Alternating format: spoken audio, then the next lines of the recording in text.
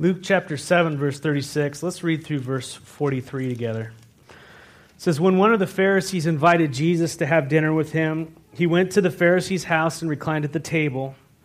A woman in that town who lived a sinful life learned that Jesus was eating at the Pharisee's house, and so she came there with an alabaster jar of perfume. And as she stood behind him at his feet, weeping, she began to wet his feet with her tears. And then she wiped them with her hair, kissed them, and poured perfume on them. When the Pharisee who had invited him saw this, he said to himself, if this man were a prophet, he would know who is touching him and what kind of woman she is, that she is a sinner. Verse 40, and Jesus answered him, Simon, I have something to tell you. Tell me, teacher, he said. Two people owed money to a certain moneylender. One owed him 500 denarii, and the other 50. Neither of them had the money to pay him back, and so he forgave the debts of both. Now which of them will love him more? And Simon replied, I suppose the one who had the bigger debt forgiven. You have judged correctly, Jesus said. Father, I ask that you would open our spirits, Lord, to your word this morning. That you would change lives. For the Pharisee in the room, for the sinful woman in the room, and everybody else. That you would take center stage, and that you'd speak to us where we are, and that your Spirit would come and break us. That we would weep at your feet, that we would adore you, Lord Jesus, for the grace that you've poured out to us. And so we just ask for you to do your work this morning. In the name of Jesus, amen. You know, verse 36, it tells us that Jesus was invited to have dinner at the house of a Pharisee, and he reclined at the table. Some of us are new to reading the Bible. They don't even know what a Pharisee is. Might as well be speaking Japanese. But anyways, a Pharisee was one of two major Jewish religious leaders in that day. Those two major political and religious factions, they're all one in the days of Jesus. And the other being Sadducees. And the Sadducees did not believe in the resurrection. And that was the major distinction. And that, obviously, we know the joke is why they're Sadducee. And the Pharisees, who were strict observers of the law of Moses, which is the Ten Commandments, starts with the Ten Commandments. So the law of Moses basically is don't have any other gods but God. Don't make idols. Don't misuse the name of the Lord. Remember the Sabbath and keep it holy. Honor your mother and father.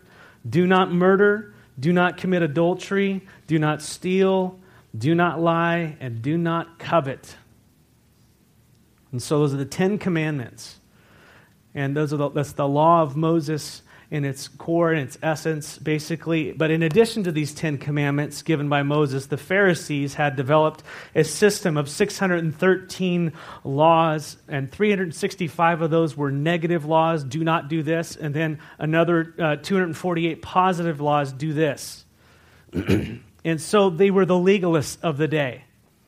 Well, what does it technically mean not to steal? And so they would break out into all these little tiny crazy different laws, and it was just this huge burden upon something that was supposed to be very simple upon people. And they were the legalists of the day, and that is that they believed that by keeping these rules, even the 10 Commandments, that they were right with God.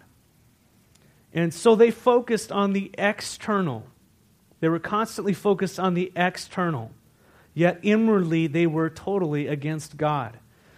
And because they cared more about the external and their position of authority and the praise of men and what people thought of them, when Jesus came on the scene and he started preaching something contrary to what they were preaching, actually the fulfillment of the law, the kingdom of the heart, that God is concerned with the heart, and then the external conforms to what happened inside, not the other way around.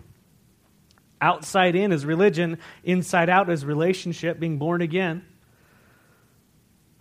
When Jesus came preaching about the kingdom of repentance, Jesus was stepping on their turf. And they were really, really, really upset. So much so that they wanted to kill Jesus and did kill Jesus. Now, not all Pharisees were like this. Not all the Pharisees were like this. We often paint a broad brush, and we know that there are exceptions. There were some who repented. Acts 15:5, for those of you who are taking notes, tells us that some Pharisees believed in Jesus. They still had issues. They still struggled with legalism, but they believed. Nicodemus, remember in John chapter 3, came to Jesus at night. And John 19:38 through 42 also talks about how Nicodemus had taken the body of Jesus along with Joseph of Arimathea and had buried Christ. And so we believe that he was one of the Pharisees and that he possibly had followed Christ, had believed that he was the Messiah. And the greatest of all the examples of the Pharisees was the Apostle Paul, who wrote the New Testament, most of the New Testament, right? He was himself a Pharisee. And in Philippians chapter 3, 5 through 9, Paul speaks of himself being a Pharisee. He says, I was circumcised when I was 8 days old. This would be in keeping with the law, right? And I am a pure-blooded citizen of Israel and a member of the tribe of Benjamin, a real Hebrew, if there ever was one. I was a member of the Pharisees, he says, who demanded the strictest obedience to the Jewish law. And that was one of the defining distinctives of a Pharisee, the strictest obedience to the Jewish law. I was so zealous that I harshly persecuted the church. And as for righteousness, I obeyed the law without fault. And that's what a Pharisee was really known for and was looked up to by the people, for following the law without fault. The way that they wore their clothes, the way that they would eat in public, the way that they said things, the way that they prayed, all these things just gave off this incredible, intimidating self-righteousness. But to the person who didn't know the Scriptures, they would assume that that was righteousness. And that's why Jesus in Matthew 23 would say, you travel across seas to make one convert, and yet you make them twice the son of hell as you. That's how to win and influence people by Jesus. Because they would then follow in the footsteps of the Pharisees, which was going off a cliff. Paul continues, he says, this is the Philippians chapter 3, 5 through 9, verse 7 says, I once thought these things were valuable, but now I consider them worthless because of what Christ has done. Yes, everything is worthless. The word worthless it's dung. Boop. Everything is worthless when compared with the infinite value of knowing Christ Jesus my Lord. For his sake I have discarded everything else, counting it all as garbage, as refuse, so that I could gain Christ and become one with him. He says, I no longer count my own righteousness through obeying the law. Let's repeat that. I no longer count on my own righteousness through obeying the law. Rather, I become righteous through faith in Christ. See, the Pharisees thought you could become right with God by following this set of rules. And what happened? Paul, who is a Pharisee, who is flawless in all these things, finds out that by keeping the law, that you only have to err in one aspect of the law, one time, to make you guilty of it. How many lies does it take to make you a liar? Guilty. And God's law is perfect.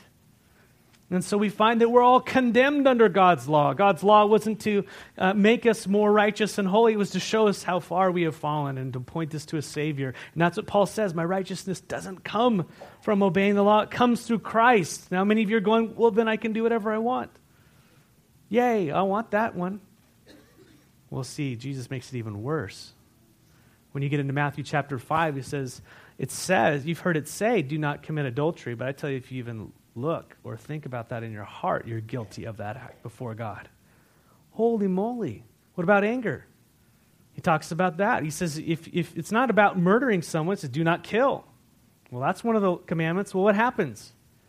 If you even say things that are bad, and he escalates in there, he says, you're going to be guilty of not only earthly troubles, but before God, if you have that in your heart towards someone, you're going to stand guilty before God. And so Jesus' standard is even worse. It's about the kingdom of the heart, not the external, what I do and don't do. It's where does that stuff come from? It comes from who I am. And the law shows us that we are broken. We're broken in need of a Savior. And so Paul says, I do not count on my own righteousness, right standing through obeying the law. Rather, I become righteous, right standing with God through faith in Christ. For God's way of making us right with himself depends on faith. So Pharisees' righteousness, which is that self-righteousness, was based upon what we call works. Working out these things. Keeping the law, the do's and don'ts. Any of you struggle with that? And Paul says God's way of making us right with himself depends on faith in Christ. And this is an important background for today's message. It's really important in this message. And the question is right standing with God by works or by faith? And God's going to compare and contrast two people in our story. And so verse 36 says that one of the Pharisees invited Jesus to have dinner with him. We know what a Pharisee is and what they believed and how they were. And he went to the Pharisee's house and he reclined at the table. A little different than what we do in the West. They're on the floor. There's kind of a couch. There's a square or circle table. I don't know. It's a table. It's lower to the floor. And you didn't sit at it. You reclined at it. There was like a couch. And you'd lean towards it. And your feet were away from the table. Because in those days, you walked around in sandals and your feet were dirty and stinky. Right? How many of you guys have kids that go wash your feet, you stink, you know? I mean, well, imagine a whole bunch of guys around a table, right? And so they want the feet as far away from as possible. Still today, the feet are looked at in the Middle East as, and in Eastern cultures as really a dirty part of the body. Remember they threw a shoe at George Bush? Remember that in that press conference? The reason why they did that was an insult. Remember when Saddam Hussein's statue came tumbling down and the Kurds took their shoes off and smacked them on the face with their shoes, and we're all looking at that going, what are you doing? That's it. It's very you don't, feet are the worst, okay? That's kind of where we're at. And verse 37 says, a woman in that town who lived a sinful life learned that Jesus was eating at the Pharisee's house, and so she came there with an alabaster jar of perfume. Now, it doesn't say what that sinful life was, but most likely she was a prostitute. That's basically what it's inferring here. And she is identified as a woman who lived a sinful life. And the idea is that she had been living a life of continual, perpetual sin. And obviously it was a Jewish culture against the law of God. It was continually, perpetually against the Lord. It was something that it did not please the Lord. And she learned that Jesus was at a Pharisee's house, and she came with an alabaster jar of perfume. Now, this is not the same woman in Matthew 26, Mark 14, and John 12. Those are two different women. We are in the area of Galilee here. That took place in Bethany, just outside of Jerusalem. And that was Mary, Lazarus' sister. Lazarus got raised from the dead. His sister was the one who anointed his head with oil. This woman anointed Jesus' feet, as we'll read. Mary anointed Jesus' head, and so this woman was not Mary, the sister of Lazarus that we're reading about today. And so this woman is not that woman. So there's two different accounts. But this woman was a notorious sinner, and she came with that alabaster jar of perfume. It doesn't say how much the perfume was worth like it does in the other accounts with Mary, but it was of great value, no doubt, to her. But can you imagine what would have to motivate such a sinful outcast of a woman to come into a Pharisee's house? Remember Pharisee? I gave you that background so that you'd see the contrast. You've got this guy who keeps the law to a T, and everybody around him snaps in shape, and there's this religious vibe going on. And yet, she comes into this house. What in the world would cause this sinful woman to come into that environment and come to Jesus? We'll talk about that in just a bit. Verse 38. And as she stood behind him at his feet weeping, she began to wet his feet with her tears.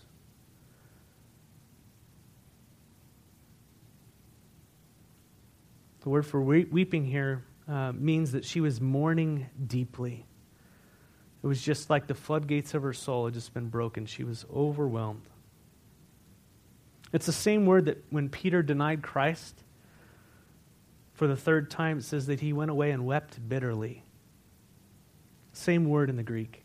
It's the same word that describes the disciples were doing on the resurrection morning. If you remember when Mary Magdalene came and said, "Hey, Jesus is risen," and they ignored her. And it says that they were mourning and weeping. Same word. They were in such sorrow that Jesus was dead. So this speaks of a deep emotion. So much so that she began to wet his feet with her tears. I don't know if you've ever cried that hard before, but it's just pouring out of her. And it's so much that it wets his feet with her tears. And then she wiped them with her hair and kissed them and poured perfume on them. She was just undone before the Lord. She was undone and broken before the Lord. Her tears were falling on Jesus' feet. Remember the cultural implications here about feet. She was at what was considered the dirtiest part of a body. And so what does that say about where she is in her heart and her worth and what she's experienced over what she's done? There's a bankruptcy in her soul. There's a poverty. There isn't pride. She wiped his feet with her hair. She was cleaning his feet with her tears in her hair. As we will read, Jesus' feet had not been washed. He'd been walking, trekking around all around the cities, and we're pretty sanitary around here, but if you've ever been into a plumbed culture, she is weeping, and her tears are washing his dirty feet. And she's using her hair to clean his feet.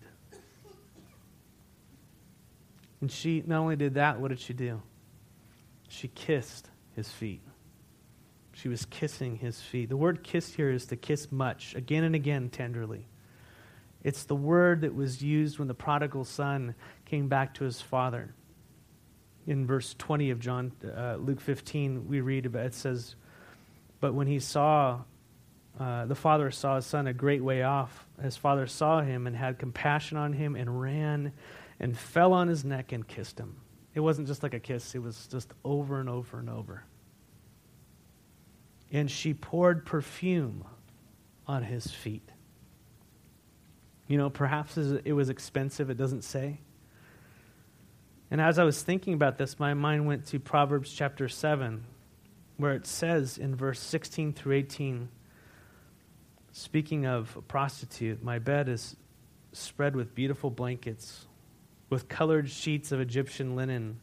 I've perfumed my bed with myrrh and aloe and cinnamon. Come, let us drink of our fill of love until morning."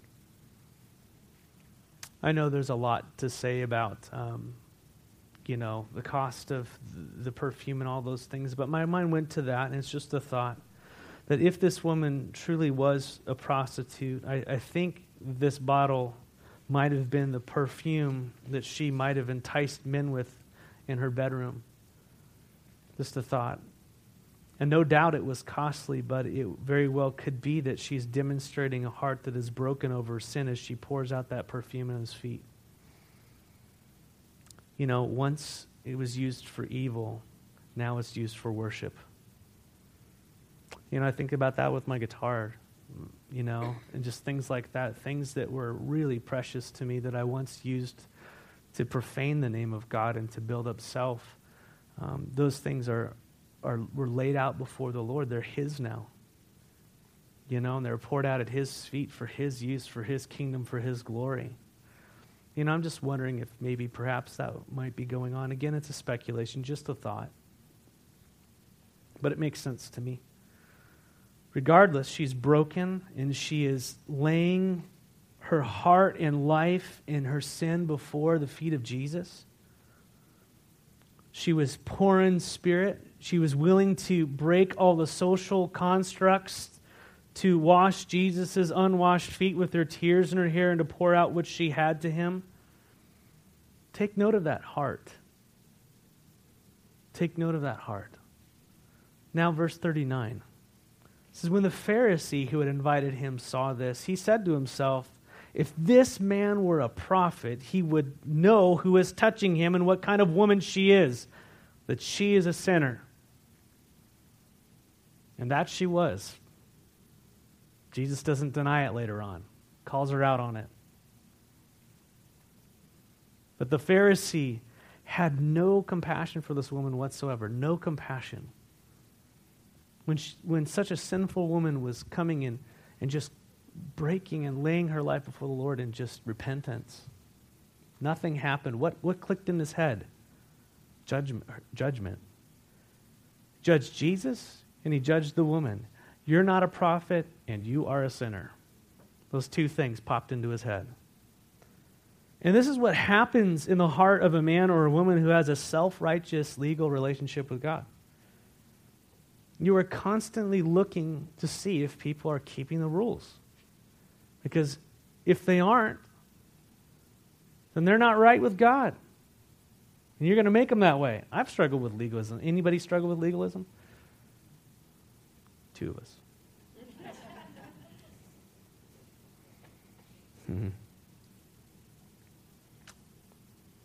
But if you have that self-righteous, rule-keeping relationship with God, man, that's just going to go down a hard path. Instead of that love relationship with God based upon faith, by God's grace. You know? The Pharisee was looking at the external alone. He just kept looking at the outside. Any of you ever look at the outside? Just constantly looking at the outside. This person is driving me nuts. If they would just start doing this. You know, when I run into situations, and I wish I could do this on myself, which is biblical, but where I see things that are broken, quite often, many of us, we try to get them to stop acting a certain way and start acting another way. Anyone else do that? And we can fall into that with parenting too, I think, as well, which is important. You know, don't, stop antagonizing your sister. It's just going to stop, right? Or stop, doing this or that. We understand that. But do we go for the heart? Do we go to the why? Why they're doing what they're doing? Do we ever speak to that level? When we see people who are acting out of place and out of kind, do we instantly just judge them? Oh, you're an inconvenience, you're this, you're that. Or do we wonder what's going truly on in that person's heart that would lead them to act like that? The iceberg is kind of how I view it. In other words, we're seeing the very tip of the iceberg, the action, when actually what causes them to act out is what they believe and who they are. That's the part that needs to be changed. Jesus says you need to be born again, not go to church. Let me tell you, when you're born again, you are not going to miss church very much because you want to be around the people of God. Amen? You want to be around the Spirit. You're going to be at Wednesday nights and all that stuff. Now, see, legalism would say you got to be at these things. Amen? In order to be right with God. Amen? No, you don't. But I definitely begin to question my own heart when I see myself on the outskirts. The Pharisees were looking at that external part. Because Jesus didn't jump up right away in revolt when she touched him. Because Jesus didn't conform to one of his 613 man-made rules. Therefore, Jesus must not be a prophet. He had this formula in his head. Well, Jesus was a prophet, and he demonstrates it here by reading the Pharisee's mind. Verse 40. And Jesus answered, and Simon, I have something to tell you. Tell me, teacher, he said. 2 people owed money to a certain moneylender, one of them 500 denarii, and the other 50. A lot of money. Let's just put it that way. Neither of them had the money to pay him back, and so he forgave them both their debts. Now, which of them loves him more? Simon, that's the guy's name, replied, I suppose the one who had the bigger debt forgiven. You have judged correctly, Jesus said. So Jesus responds to Simon's thinking. And Simon's the Pharisee, we find out. And he tells him a parable. Two people owed a moneylender money. Anybody ever been in debt before? It's horrible. Anybody been in debt you can't get out of? And you look at the little chart that the credit card company gives you, and it says when in 2099 you will finally pay it off, paying your minimum payment. And you're like, oh my gosh, that's horrible. This is never going to happen. Am I speaking your language? One had a big debt he couldn't pay. One had less of a debt that he couldn't pay. Neither could repay any debts. And they were forgiven by the moneylender. He had compassion on them. Imagine if your credit card company just came and said, oh, we see that you're under this huge debt and just wanted to call and harass you to tell you you're forgiven. Click. You know? How many of you got that call? And Jesus asked this question, and this is a really important question for today. Which one of them will love the one who forgave him more? Which one's going to love more? For some reason, several months back, I was telling Christine about this. I watched like 4 hours of this show called Undercover Boss. I mean, it was like crack TV. I mean, you're just like, it's like, what in the world? Why am I binge watching this? Don't judge me.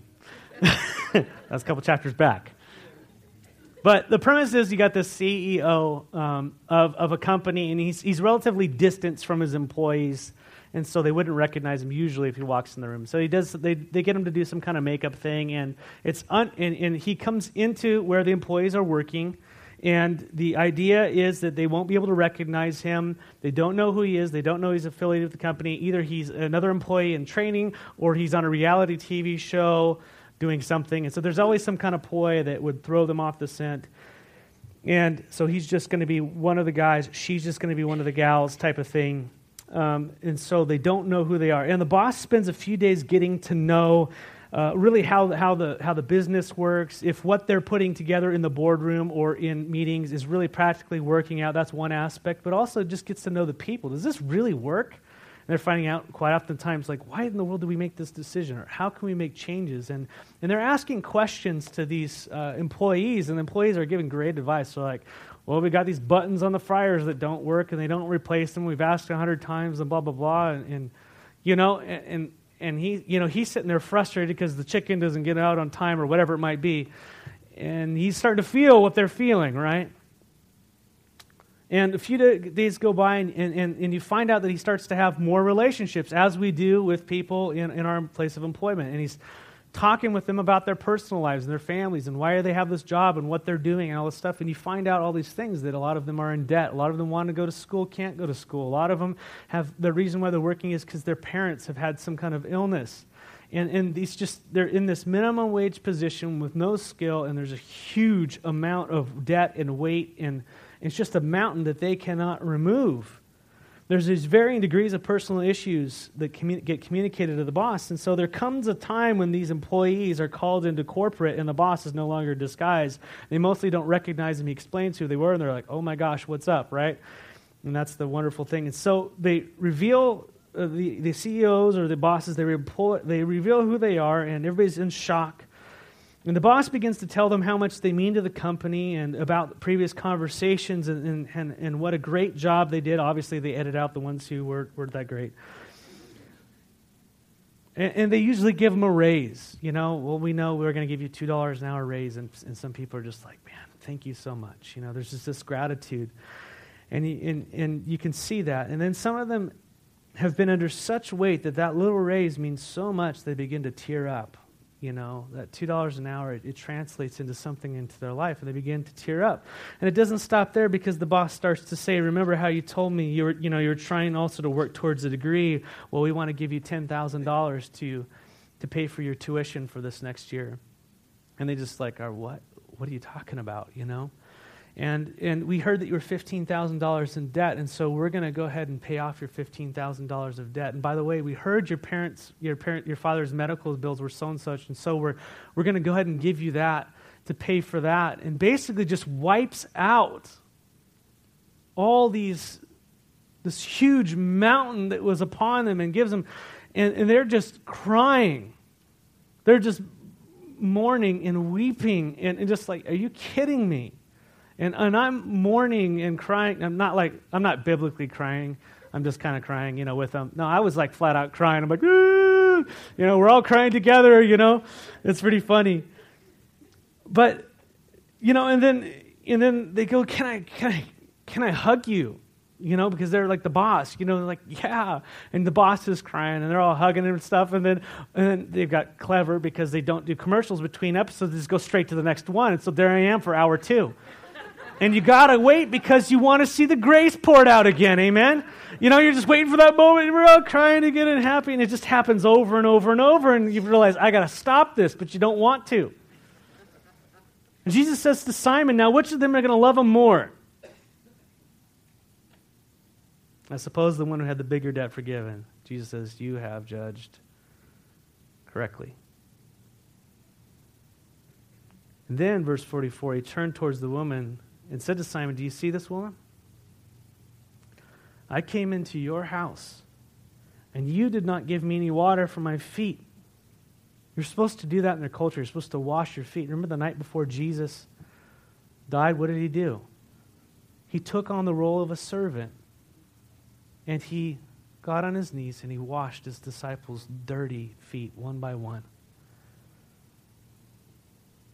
He said, I came into your house, Simon, and you didn't wash my feet, but she wet my feet with her tears and wiped them with her hair, Simon. Verse 45, you didn't give me a kiss, as was a custom when someone would come into your house. But this woman, from the time I had entered, has not stopped kissing my feet. The dirtiest part. She has not stopped kissing. You did not put oil on my head, as was custom after being in the sun on a hot day. But she came. She's poured perfume on my feet. The humility there. In verse 47, this is big. Therefore, I tell you, her many sins have been forgiven, as her great love has shown. But whoever has been forgiven little loves little. Did Jesus skirt the issue of her sin? No. Her sins were what? Many. Jesus does not pretend like our sins don't exist. He doesn't. Because he would take those many sins upon himself. The many sins that you've committed. The many sins that I've committed. They aren't light to him. But he said, her sins, which are many, are what? Forgiven. Mountain gone. As her great love has shown. As her great love has shown. Because she has been forgiven, her love flowed out of that. Let's repeat that. Therefore I tell you, her many sins have been forgiven as her great love is shown, but whoever has been forgiven little loves little. Now what would cause this woman to walk into a Pharisee's house and pour out her very soul in worship to Jesus? She loves him. Because he first loved her. She's forgiven. Love goes right past law. It goes straight to the arms of Jesus. I love that. Love. Her love for Jesus is demonstrated in her abandoned worship for him. Her love for Jesus was demonstrated in her worship of him.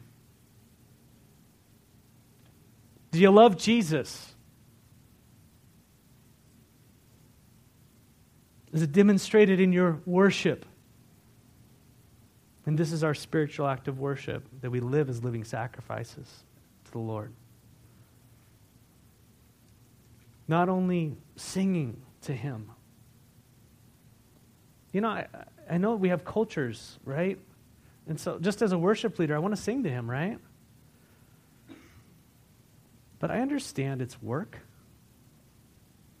I understand I'd rather not. I'm not guilt-tripping you. I'm just talking about what goes on in my mind. But I began to train my mind and focus my mind upon Jesus and who he is and what he's done for me. And then the gratitude opens up from there. And then the words flow after I choose to remember as I love and I sing to him. That's the same thing it is with sharing your faith and loving and being around one another and all those things. If we are not living in light of his forgiveness and his grace for us, we're going to be a loveless church. I'm not saying we are, but we're in danger of it. The way that we show our love for Jesus is in response to his grace for us. And let me tell you, when I see it in my own life, when I see it in your lives to where there isn't much care for Jesus and the things of Jesus, I know it's a judgment call, but let's just say it's a good one. It shows me I'm disconnected from that relationship. I haven't really taken in the depths of what I've been forgiven of. I'm not walking in that forgiveness and that grace. There just isn't that, wow, I can't believe that you've lifted that off of me. And that's a work of the Holy Spirit. You can't muster that up. That's something the Lord has to do within our hearts as we're in the Word, as we're in fellowship and all these things. The Lord, he just, by his grace, does that. He frees us up. You see, for some of us this morning, we're more concerned about what people think than what he's done for us. How many of you are more concerned about what people think than what he's done for you? How many are more concerned about who's listening to you sing? I'm using that as an example, than what he has done for you. You're more concerned about Simon than Jesus. I'm just talking about anywhere. Not even singing at church. I'm just saying life practically. You know what I mean? And when you see someone just serving and worshiping, abandon just their love to the Lord, and they're just wholehearted about it, something within you, within me, sometimes goes, oh, that's annoying. Because it kind of just shows the hardness of my own heart, doesn't it? Sometimes.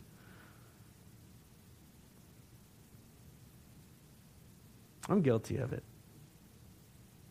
But when we allow the Lord to show us the depth, not only of our sin, and we believe the message of the gospel, that God executed his Son in my place,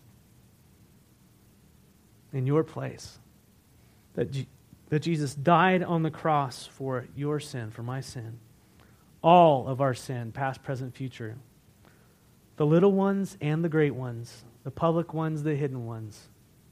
When we allow the Holy Spirit to bring us to our knees as the grace of God is spilled out upon us undeservingly, when that happens, it changes you. It changes how you live. It changes how you respond to the Lord. And it flows out of our lives in action, in worship. So you just begin to respond to God in love, in a radical life of love. And that's what crazy love is kind of about. But you sing, even if you can't hold the tune. You serve no matter what your skills. You share Christ, like this woman, without words or with words. You love one another by putting the body of Christ, which is Christ, as a priority in your life, you know? Just practical applications. You give money. Yes, money. I said the word money. To provide for his people and his gospel. Me too, right? You can't go long without being in his word, because what he says is like honey on your lips. It feeds your soul. It's sweet. Oh, Jesus, I need to hear from you today. I haven't heard you speak to my heart. Oh, gosh. You crack open the word and his Spirit just starts speaking just one word and you're like, thank you.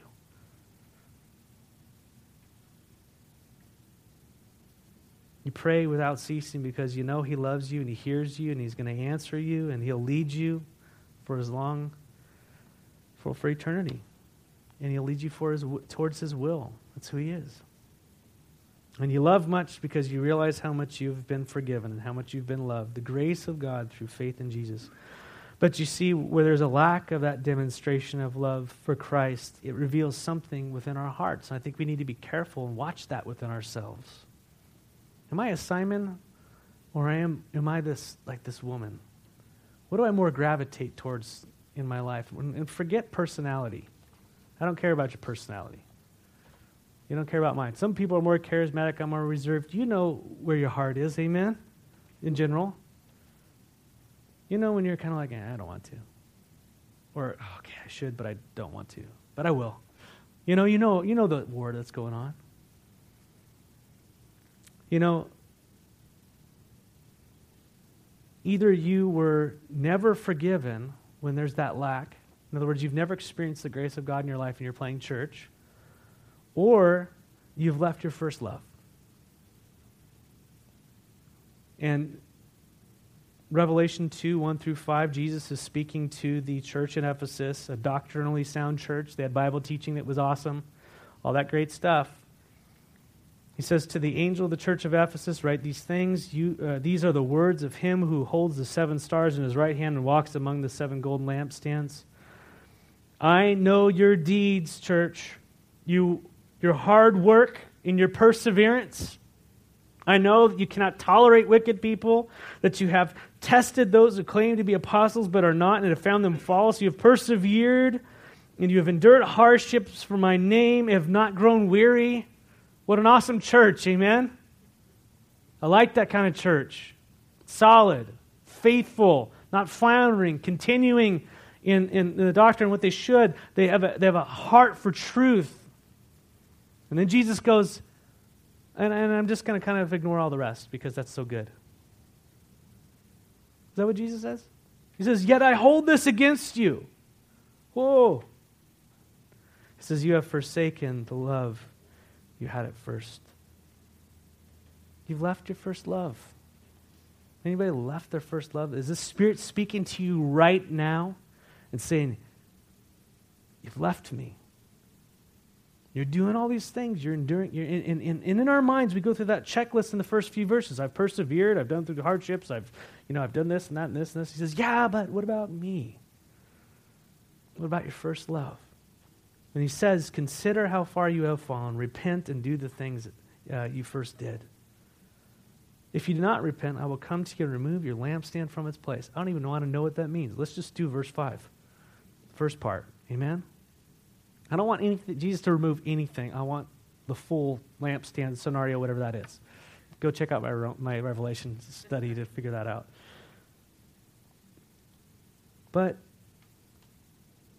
it is quite possible to be like this woman, tender and loving towards Jesus, demonstrating that you love him, and then to leave that place of worship, even though you work hard and you endure and all the rest, and you're just out of place. You've left your first love. It's possible to have that happen. Anybody who had that this morning? Doesn't take long, does it? And so Jesus says, remember, redo, repent, or he will remove. So I like the first 3 R's. Remember, redo, repent. Remember how far you've fallen. Remember, redo those first things. When you first came to the Lord, you turned from the wickedness. You were in his word. You're among his people. You just loved him.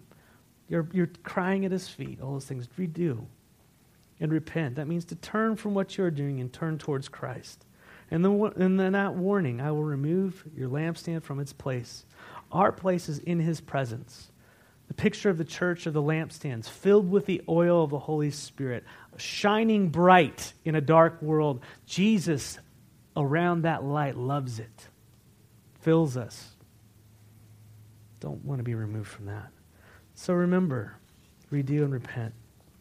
Therefore, I tell you in closing, her many sins have been forgiven, as her great love is shown. But whoever has been forgiven little loves little. And then Jesus said to her, your sins are forgiven. And the other guests began to sing among themselves, who is this who even forgives sins? You see, they didn't love Jesus because they didn't have a clue about the depths of their debt. They just questioned his motives. Nor the one who sat and ate with them that could take away all their debt. They didn't realize who was in their presence. They were hardened to it because of their legal relationship with the Lord, with God. Verse 50, and Jesus said to the woman, your faith has saved you. Go in peace. And that's what saves a person from their great debt of sin towards God, is faith in Jesus Christ. Nothing else. Faith in His finished work. That is what saves. There's a day of judgment coming when all of us will give an account for what we have done in our bodies. And either your sins have been paid or you will have a day of reckoning where you will be punished according to what you have done. Hidden, forgotten, all those things, God has a memory of those things. And He sent His Son to die to eradicate those from the penalty of those things from your life, so that we can live in grace. We can live in peace with God. So by putting our faith in Jesus Christ, that He died to take away those sins, I have peace with God. And you do not have peace with God until you've experienced the grace of God through faith in Jesus Christ. And so this morning, Christ has died for your sins. Do you believe? That's the question. And if you don't, it's on you. But the Jesus is sitting at the table, and He is willing to give it to whoever would call upon His name, to totally remove the mountains of debt that you owed. He took it all upon Himself. That's glorious. Not only did He die, but He rose again, that you would have eternal life. It's not just about taking away your sins. It's about giving you new life and make you born again. And now you live because you're changed inside, and the religion flows out, not in. So why do I read my Bible? Because I love Jesus. Why am I hanging here talking to you right now? Because I get paid. I do it whether I get paid or I don't. I love Jesus. Amen? That's how we live. So let's pray. Lord, for the person in here who has been going to church and yet has never experienced your grace, has truly never put their faith in you, I ask right now that your Holy Spirit would provoke them to call upon your name. And your word says that in no way will you cast them out. And if that's you, call upon His name. Ask Him to forgive you from your sin, but He's going to ask you to do something hard. He's going to ask you to turn from your sin. Not only confess it, but walk away from it. And that is what will separate you from an unbeliever, is that we forsake our sin and follow Christ. Repentance and belief in Jesus Christ. And so, call out to Him in your heart, and then confess Him with your mouth. Don't just keep it inside, but you've got to call it out. You've got to live it out and publicly forsake the old life and now follow Jesus Christ. And the Lord promises you will be born again, not of works, but that's a work of the Lord in your heart. And for the believer in here this morning, perhaps you were at that place once in your life where you were broken and you wiped the feet of Jesus with your tears and your hair. Remember, redo, and repent. And then a fourth R I want to add in there, equals revival. So Lord God, may your Spirit move deeply in the hearts of your people. Don't let us stay stagnant. Shake us and move us up, Lord. Cause us to go out into waters we cannot stand on our own, just by faith, Lord. By trusting in you. Send us into the harshest places of the world, God, for your name's sake. Across the street, in our own homes, wherever it might be, God. We have these great debts that you cannot remove. We ask that by your power you'd remove these things in our lives, lovelessness and drunkenness and all these things that are struggling. We ask that you would just take them as we choose to surrender and follow you. And may your just love flow in this church. So we ask for these works to happen not by our own effort alone, but as we respond to what you say to us, Lord Jesus. And we ask this in your name. To your glory, Father. Amen.